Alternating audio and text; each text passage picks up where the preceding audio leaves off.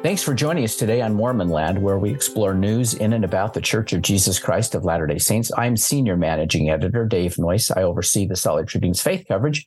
I'm joined by Senior Religion Reporter Peggy Fletcher-Stack. Hello, Peggy. Hi, Dave.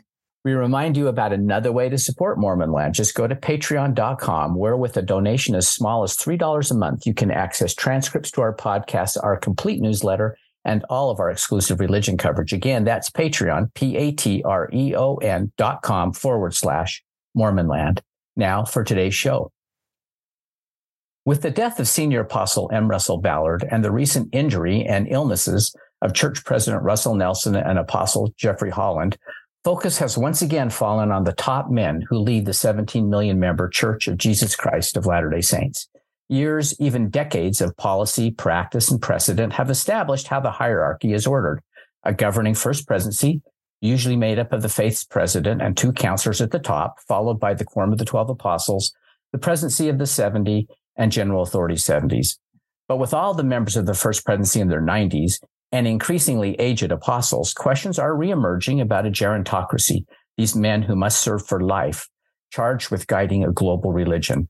And what about the general women's leaders? Does their service, capped at 5 years, prevent them from having more influence in the church? Here to discuss those questions and more is historian Matthew Bowman, Howard W. Hunter, Chair of Mormon Studies at Claremont Graduate University. He joins us today via Zoom. Matt, welcome. Thanks so much. Okay, so let me just ask a general question. As you as a historian, when you heard about M. Russell Ballard's death, where did your mind first go? Oh, well, of course, the first thing you do when you hear about a death is to mourn, to think about his family, to those who love him. And so certainly that. But also, I think beyond that, how high the ages of these general authorities have gone. Of course, he was 95 years old. As you mentioned, the entire First Presidency of the church right now is in their 90s. It is the first time that has happened. This is a sign of improved medical technology, the fact that people in the Western world are living longer and longer and longer. But also, I think, necessary adaptations that have already happened in the church and will probably continue to happen. We've seen, of course, over the past several years from leaders of the church, from Thomas Monson, to most recently Jeffrey Holland, right? People who are suffering infirmities and sickness and have to step back from their responsibilities for a while. There have been ad hoc systems of grappling with this that have developed over the years. But it does make me wonder if this is something that church leaders will be thinking about more seriously in the future. Well, because the next General Conference is nearly 5 months away, most people expect a new apostle to be named before then. Is that what you think? I think likely. There's certainly precedent for that. The example that sprang to my mind first was that of Jeffrey Holland. Ezra Taft Benson, who was president of the church, died in May of 1994. First Presidency was reorganized very quickly, and a new apostle was called, and that being Holland in June, months before the next General Conference. I think with the workload that these leaders are under these days, it makes sense to replace him as quickly as possible. So what's the longest time between the death of an apostle and filling the vacancies? Seems like there's been some long gaps. Oh, well, it's been really scattershot in the past. And certainly as we've seen the system regularize, those spaces have gone, smaller and smaller and smaller. The first thing that occurs to me is the fact that after Joseph Smith died and several members of the Quorum of the 12 joined other Mormon movements, not the Church of Jesus Christ of Latter-day Saints, it took Brigham Young 4 years to fill some of those gaps. The Quorum of the 12 wasn't really reconstituted until 1849. Now that, it's been quite scattershot in the early days when these sorts of things were done in a more kind of jerry-rigged manner. But over the 20th century, the gaps have gotten tighter and tighter. And it's usually now never more than 2 or 3 months before a replacement is called. I seem to recall a long gap before Elders Oaks and Nelson were put in. Do you know how long that was, Matt? I don't off the top of my head, but yes, that does ring a bell to me as well. And actually, I think that's a sign of something I mentioned earlier. That being, right, well, the infirmities of age catching up with people, right? By the time of his death, of course, Spencer W. Kimball, who was president of the church by that point, was not terribly functional. Of course, he's replaced by Ezra Taft Benson, and who then calls a First Presidency. But then Benson himself eventually, of course, succumbs to infirmity in the last few years of his presidency. He's not terribly functional as well. So yeah, these kinds of things can slow down the work. Is that? Obviously, that's because the ultimate decider is the president, right? And if the president is incapacitated, the counselors can't really just go around him, at least according to church tradition. Certainly, right. And then these are, there are certainly procedures here that most lay members of the church are not familiar with, right? But yeah, their ultimate responsibility for calling a new apostle rests in the hands of the church president. And I would imagine counselors would be quite reluctant to assume that responsibility on their own. So why do you think choosing an apostle can be tricky? I've got opinions about that, but what do you think? Well, and we should say all this, right, with the caveat that for believers, right, the ultimate person who's making this decision is God, right? And there is inspiration involved in this. It's not simply a matter of looking at resumes and interviewing and that sort of thing. But I think the job of the apostle, right, has gotten increasingly complicated and increasingly difficult over time. And I think we'll probably talk in a bit about some of the adaptations to the hierarchy of the church to try to lessen some of that burden, to be sure. But nonetheless, right, over the last 50 or 60 years, apostles are taking on more and more administrative responsibilities. They are increasingly functioning in a position analogous to that of a CEO. Of boards of trustees for major universities or corporations. But in addition to that, right, their job also involves pastoral work as well. They are pastors in a sense, people who are supposed to minister to followers and to serve in kind of comforting and caring capacity, as well as an administrative capacity. And then on top of that, they are also dealing not simply, I think, with cultures and societies where all of the current apostles, right, are from developed countries. Most are from North America. They are dealing with an increasingly global church with cultures and societies that many of them are not familiar with, and they want to do the best they can with that. So that's placing even more weight on their shoulders of things they have to do. So finding somebody with the capacity to grapple with a lot of these problems and issues is difficult, to say the least. Yeah, it seems, Matt, this may be a bad comparison. I don't know, but choosing an apostle is one of the bigger responsibilities, I would think, on a president of the church. It's sort of akin to a U.S. president choosing a Supreme Court justice. It's sort of a way that you can extend a legacy, I guess, an imprint. For instance, you mentioned Howard Hunter was only president of the church for like 9 months, but his apostle choice, Jeffrey Holland, has had influence way beyond that, right? Is that sort of a fair comparison? Yeah, absolutely. I would say perhaps even also a vice president, right? Because of course, every apostle chosen may at some point become president of the church as well. So yeah, certainly, right. These impacts last quite a long time, often after the life of the president in the church who chooses. Yeah. Also, I think makes it complicated is that it's a lifetime calling. So if they're looking for a younger man and they're all men, of course, need to remind our listeners they're all men. You choose a younger man, you don't necessarily know how that person is going to play out for the next 50 years. But if you choose someone who's older and more well-known, then that person won't have as long. It's not like you can fire anyone, right? If you make a mistake with these, even the Supreme Court justices can retire, but this is a no exit calling.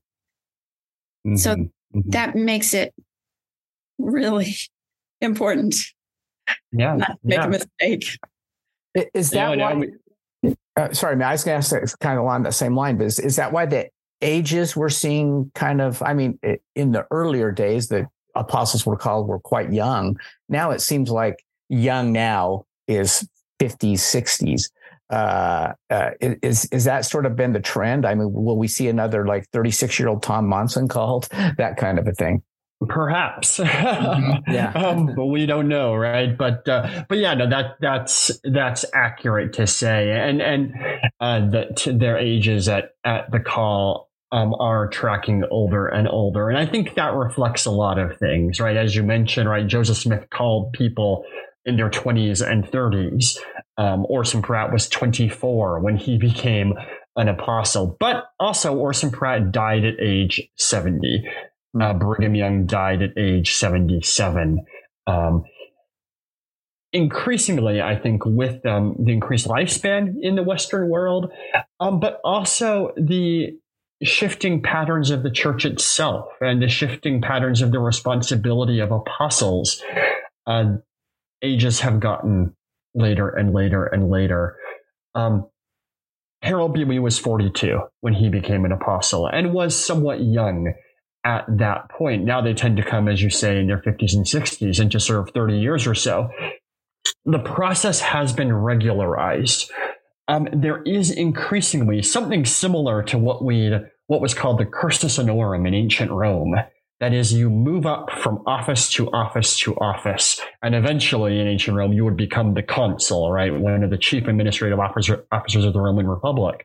Similarly, in the church today, apostles tend to have progressed through local leadership into the lower ranks of what are called the general authorities, up to finally the apostleship itself.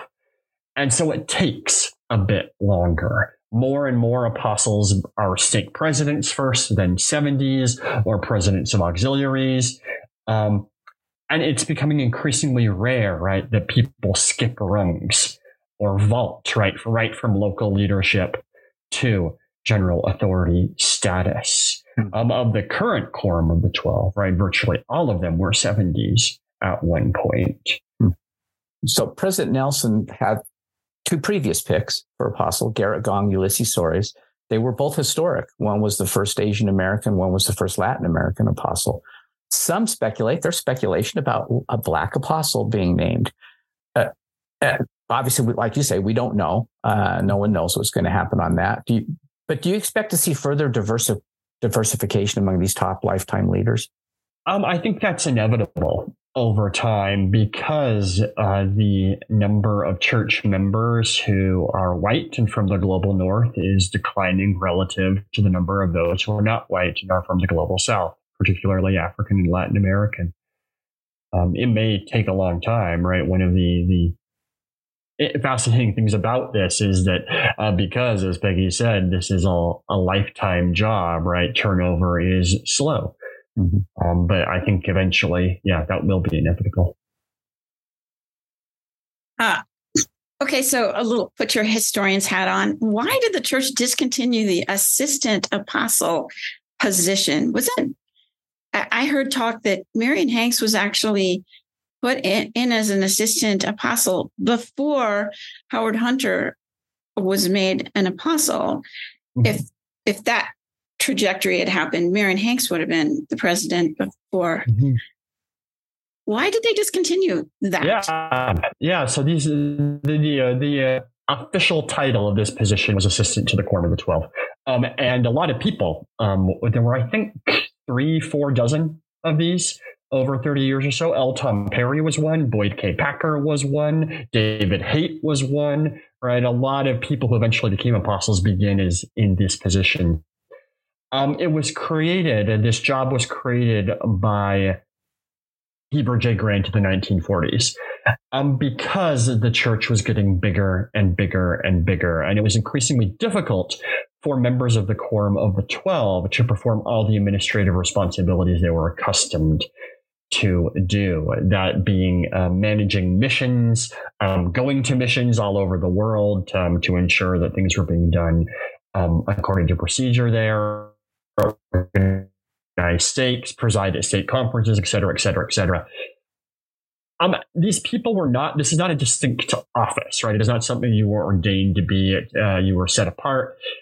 And it lasted until the 1970s, when my guess is leaders of the church came to feel that this kind of ad hoc attempt to broaden the reach of the apostles by making assistance to them simply had to be institutionalized and formalized and become a layer of the hierarchy on its own rather than an extension of the Quorum of the 12. And so in 1976, under Spencer W. Kimball, we see the creation of General Authority 70s, as they are called now. That is the elevation of the office in the Melchizedek priesthood called 70, which is like high priests, like elders in Melchizedek office, be elevated eventually to general authority status. And these people then, General Authority 70s, take on that space between the Quorum of the 12 in Salt Lake City and stake presidents at the local level as those who facilitate interaction between these two, the local level and the general level. But so, okay, first two questions for that. One is, some of those men you mentioned became apostles. Mm-hmm. Some didn't. Was Correct. It just, again, like treated like the farm team, and some made it to apostle? And that appears to be the case, right? That these people, they were working with apostles. They were close to apostles. The apostles knew them.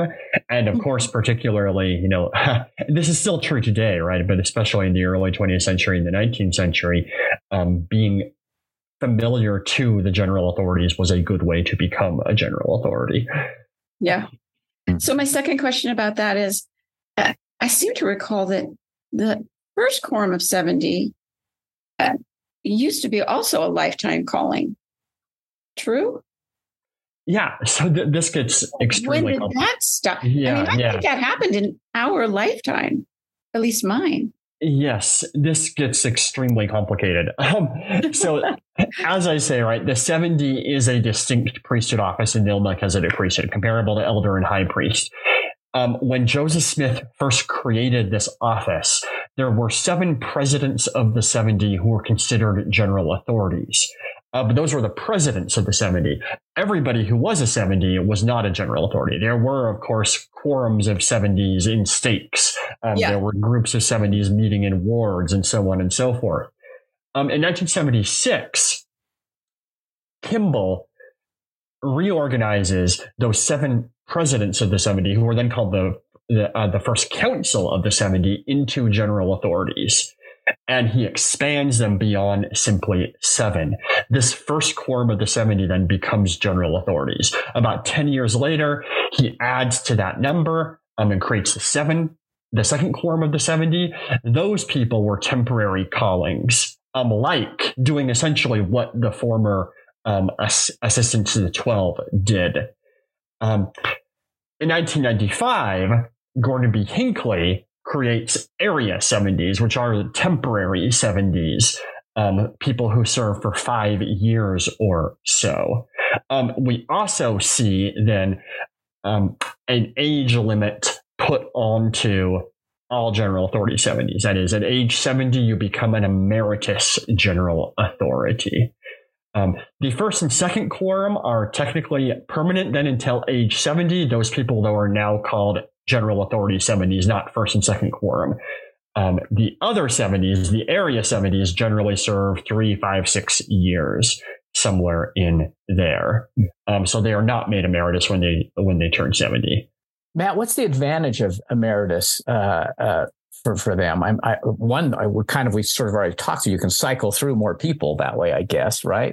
And it doesn't require lifetime commitment from everybody. But What are some advantages besides that, maybe? Yeah. So these people, right, particularly like area 70s and the kind of the lower rungs of general authorities, often do have other careers that they are called into, and they're not necessarily on the same leadership track that eventually the 12 are on.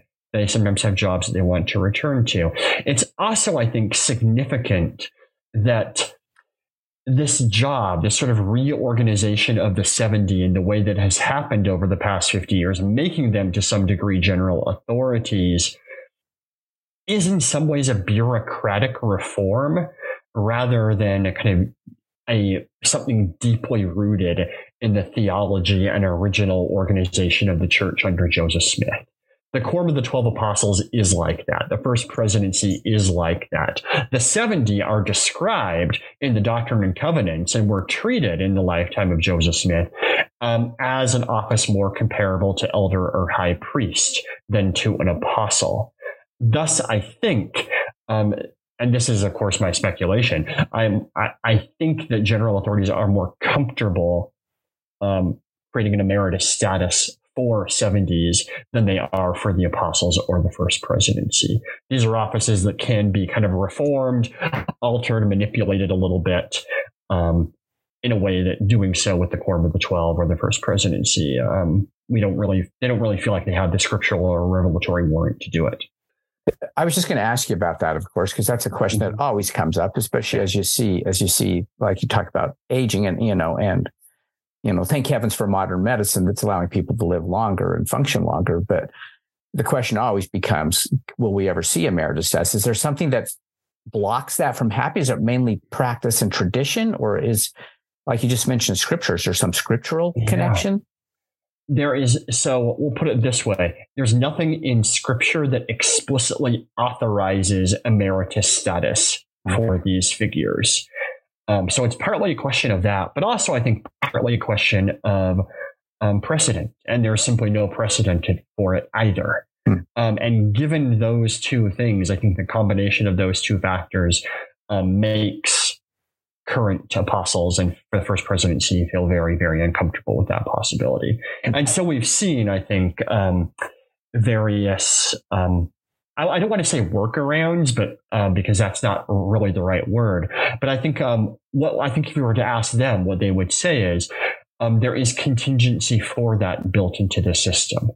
Of course, it's not simply a president of the church. It's the president of the church and two counselors who have in the past, right? And as we've seen with a number of presidents of the church who become incapacitated, the counselors step up and assume much of that responsibility. And extra counselors sometimes come. And sometimes extra counselors, as with David O. McKay, for instance. In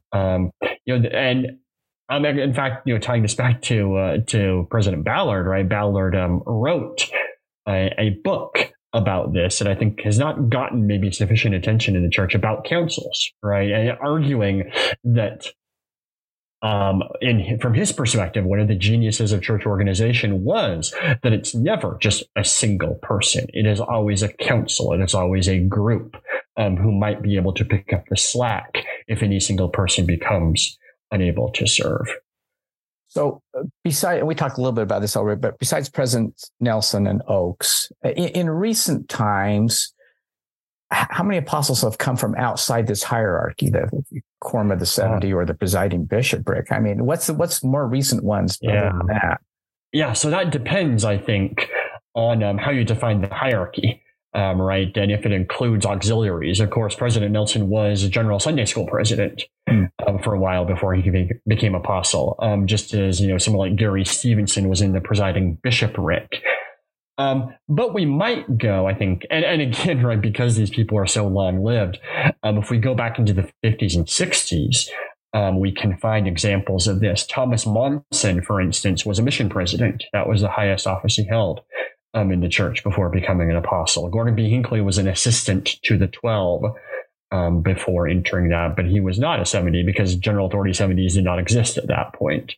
In recent years, though, I think it has become increasingly common for these people to either be a general authority 70 or be in one of the auxiliary leaderships, that being the bishopric, the Sunday school presidency, something like that. Perhaps I think the best recent example is David Bednar, who was an Area 70. That is one of the lower rungs of the 70 before vaulting up to the apostleship. And had been head of BYU, Idaho. BYU, Idaho, right, Right. yes. Okay. That was Gordon Hinckley picking. He's the one who kind of orchestrated the Oaks and Nelson and Bednar. You like those education guys and those accomplished men. Okay, let's move on to women. Previous General Relief Society presidents served, well, historically, almost as long as some of the apostles, sometimes longer. But in the 1990s, it became routine for them to serve for only 5 years. What do you think prompted that change? I think you have to go back initially to Emmeline B. Wells. Emmeline B. Wells became the first General Relief Society president, other than Emma Smith, who, of course, stopped being General Relief Society president because the church fell apart after the death of her husband. Emmeline Wells becomes the first General Relief Society president to be removed in her lifetime in 1921. Now, it is only a month or so before her death that she is removed, and she is removed for reasons of ill health by Heber J. Grant. And after that happens, it then becomes routine for the rest of the 20th century for Relief Society presidents to not serve for life. Wells is followed by Clarissa Williams, Louise Robinson, then eventually Belle Spafford, Barbara Smith, right? All of these people, some serve for a very long time. Belle Spafford serves for nearly 30 years, but all of them cease being Relief Society president before they die. And gradually, after Belle Spafford, who serves from 1945 to 1974, the term is shortened. So Barbara Smith, who replaces Belle Spafford, serves for 10 years. Then you get down to 6 and 7 years. Elaine Jack serves from 1990 to 1997. And then following that, it's been 5 years steady. So you have then first that precedent of Wells being removed. Then I think what happens in the 1970s is the correlation movement, which begins to centralize authority in the church in the priesthood councils. And you see then after that, not simply the Relief Society, but the other auxiliaries as well.